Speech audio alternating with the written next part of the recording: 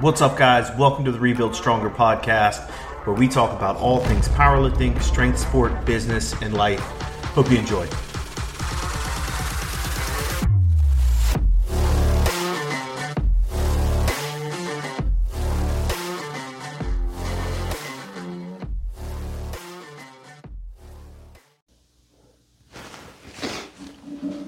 What's up, everybody? Today we're going to talk about all things safety. So in the gym, I think there's two different things to think about when it comes to safety. We can talk about equipment and we can talk about mindset around safety. And it is one of those questions I get really often. It's like, John, are you afraid to get hurt? Are you afraid to hurt yourself?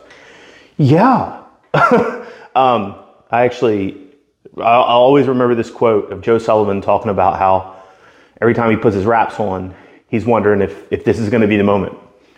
And I'd be lying to you, especially as I get older, if I didn't think to myself, man, like I am one bad injury away from maybe all of this going away. Just because your recoverability as you get older is more difficult, right? Not to say I wouldn't like fight tooth and nail to get back to it, but we'll get to that in a second. One of the things I harp on my own athletes quite a bit is easy stuff that you can control. So I want to go over that real quick and like a couple things you can just stuff in your gym bag for extra safety that I think a lot of people don't really think about. So the first one is things you can control when it comes to safety. Now, if you're looking at me, if you're watching this on YouTube, then you will see like in my rack, I've got these big, thick spud straps. And I typically have a spotter with me. Those are things that I can control. I've upgraded the bolts in the rack so they can handle if something crashes down. I've had to use these before, these constraints and these tools before, and they have saved me from injury previously. So what I tell people is use spotters, use the safety pins, use straps if you can use them, use the safety equipment that is available to you to keep you safe. God forbid you'll actually have to use it, right? Like hopefully that day never happens where you got to dump a squat, where you get stuck underneath a barbell doing bench press. But if the safety stuff that you have control over to use is there, then you could have saved yourself at least a huge hassle of figuring out how to get the bar from wherever you end up dumping it. And at most, you could save yourself a really substantial injury. You can save yourself from that by using the safety equipment that's in front of you and using appropriate spotters. Really good example of this. I compete raw and equipped. And if there's anything that's kind of kept me from progress when it comes to my equipped lifting is that I don't like to train in the shirt here. And there's a couple reasons for that. It's harder for me to get the shirt on alone, especially with the one that I'm using currently. But also my wife, who typically spots me, isn't as confident in being able to spot me in a shirt as she is with the other lifts. So the margin for error is substantially less. The weights are much more extreme. I'm raw benching over 500 pounds with her help, but when we put a shirt on, it gets to 6 very quickly, and that can change, like the bar path and everything because of the shirt can change in an instant. So the risk is a lot higher. So I don't train the shirt very often because that's also a choice that I'm making, that I'm just not willing to take that level of risk because it's not just going to hurt me, it's also possibly going to hurt her. So, have the things that you can control. Have spotter arms, have straps in place, have spotters, use all those things.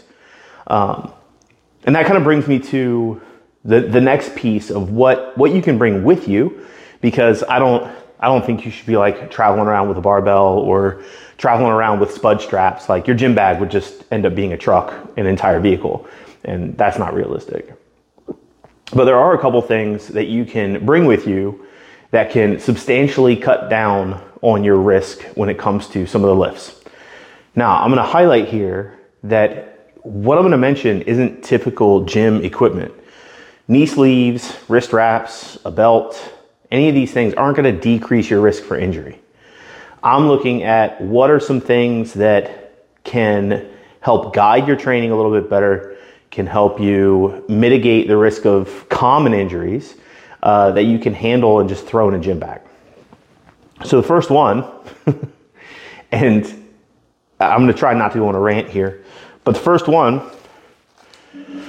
is chalk. And God bless the people that developed liquid chalk, because it's made it more accessible across many, many gyms. I understand gyms that don't want chalk in them because of the mess, but I've always looked at chalk as a safety device. Gonna take a quick break here and ask if you could do me a huge favor and leave a rating on the show. Every little bit helps so that we can get more and more quality information out to lifters just like you, to help as many people as we possibly can. So drop a rating. Appreciate you so much. I wouldn't be able to do this stuff without all of you guys. Thanks, and let's keep on going. What a lot of people don't really think about, and what takes a lot of time to observe, is that knurling on the barbell isn't what rips your hand open. I've actually got in the rack right now, I know it's not kosher, a Rogue deadlift bar, but the knurling on it's super, super aggressive. But that's not what tears your hands open. What tears your hands open are pour bars that rotate or twist within your hand. For a callus to get torn off, it has to bunch and then get pulled on. So it has to basically get ripped off like a Band-Aid. And that doesn't happen with aggressive knurling bars because they don't roll. They stick in the hand, and they, especially if you grip them correctly, they don't move around that much because the knurling is so aggressive. And that's what chalk does, is it then takes all the moisture away from your skin and decreases the chance of it slipping even more. So yes, can you lift more weight with chalk on your hands? Absolutely. But can you lift it safer without getting blood on the bar, without tearing calluses open, without any other risks like that? Yes, 100%. It is a safety device. So pack a little bit with you, especially now that you can use liquid chalk in most gyms. Bring it with you. The second one, and we'll get into risk tolerance here in a second, but I think lifting straps get a really bad rap. I've got two different versions here. I've got what I personally like to use, which are the VersaGrip Pros, but then I have a just basic hot pink Harbinger wrist strap here. And especially when we're talking about high rep stuff, or we're talking about traveling where they're not going to allow you to have chalk, or maybe a foreign gym, these are a great thing to have in your bag to save your hands. People don't really think about it too much. High rep rows, heavier deadlifts, especially for repetitions, can tear your hands up. And if you don't have another option and you don't have straps in your bag, then you risk tearing your hand open or not being able to pull as much as you would like that day. Yes, we were talking a lot about deadlift because I think bench and squat really come down to making good decisions, which we'll get to here. But when it comes to a lot of the things you can control that are small, a lot of it's going to come down to grip and how you actually interact with the bar. Last one, and a bonus one. Everybody loves how much I love this device if you've worked with me before, but a cheap $30 crane scale from Amazon. There is nothing better than going to a new gym or going to a different gym, and if you use bands or chains or use any type of accommodating resistance, not knowing how much it actually weighs. So having this in your bag, and it's a nice, small, easy, portable device that you can use anywhere, can help you dial in some of those things so you're not overloading the bar too terribly much. And I've seen this actually happen quite a bit because Rogue, Elite FTS, Jump bands, they all have different colors for their type of bands. So if you know like the thickness, then you can gauge it relatively well. But some people just grab the same color band and they throw it on there and they expect it to be the same. And it's substantially heavier and they start to put themselves in a bit of a risk. So there's like the three things you can just pack and have with you at all times to help, especially from a safety perspective. The last two things I want to talk about. The first one is, from a safety perspective, making good choices. So I haven't missed a squat in training since before 2019. So I've got like a 3-year streak here where I've not missed a squat. And it's been heavy. I've been close to the 9s in my suit. I've been well over 800 in reps multiple times, and I've taken 765 in just sleeves. So it really comes down to a lot of safety, also making really good choices. Dial in your attempt selection, dial in the numbers that you're going to use, and really gauge what you're actually capable of on the day. And this is a really important thing from a safety perspective of choosing good jumps, choosing good numbers, choosing good progressions as you actually work through your workout. You may walk in and say, man, I'm going to bench 225 today. That's going to happen. That's the goal. All right, cool. If you get to 185 and it feels like trash, 225, you're just going to have to readjust the expectation, and you're going to have to go for what's there. It's an important aspect because you have to make good choices over time to develop the skill to be better at lifting so that you can get stronger over time and get stronger with your lifts. Because the more time you spend banging your head against the wall and forcing repetitions and forcing weight, the longer it's going to take you to actually get to the mountaintop. And that takes me to the last piece. If you've interacted with me at all, if you've listened to any of my podcasts through Clinical Athlete or any other medium, one of the big things that I like to talk about is risk assessment. Like, what is your actual risk tolerance when it comes to this sort of thing? And we talk about this in business a lot too, like what's your risk tolerance in business? But for lifting, you have to decide your risk tolerance. And if you're a coach, you have to assess the risk tolerance of each of your athletes.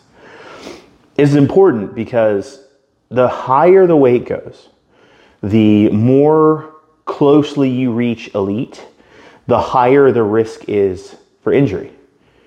And the higher the acceptance of that risk has to happen, because you have to train hard with extreme weights that have less margin for error and can do more damage. Like 200 pounds falling on my chest versus 500 pounds falling on my chest in a bench press is a substantially different type of force production.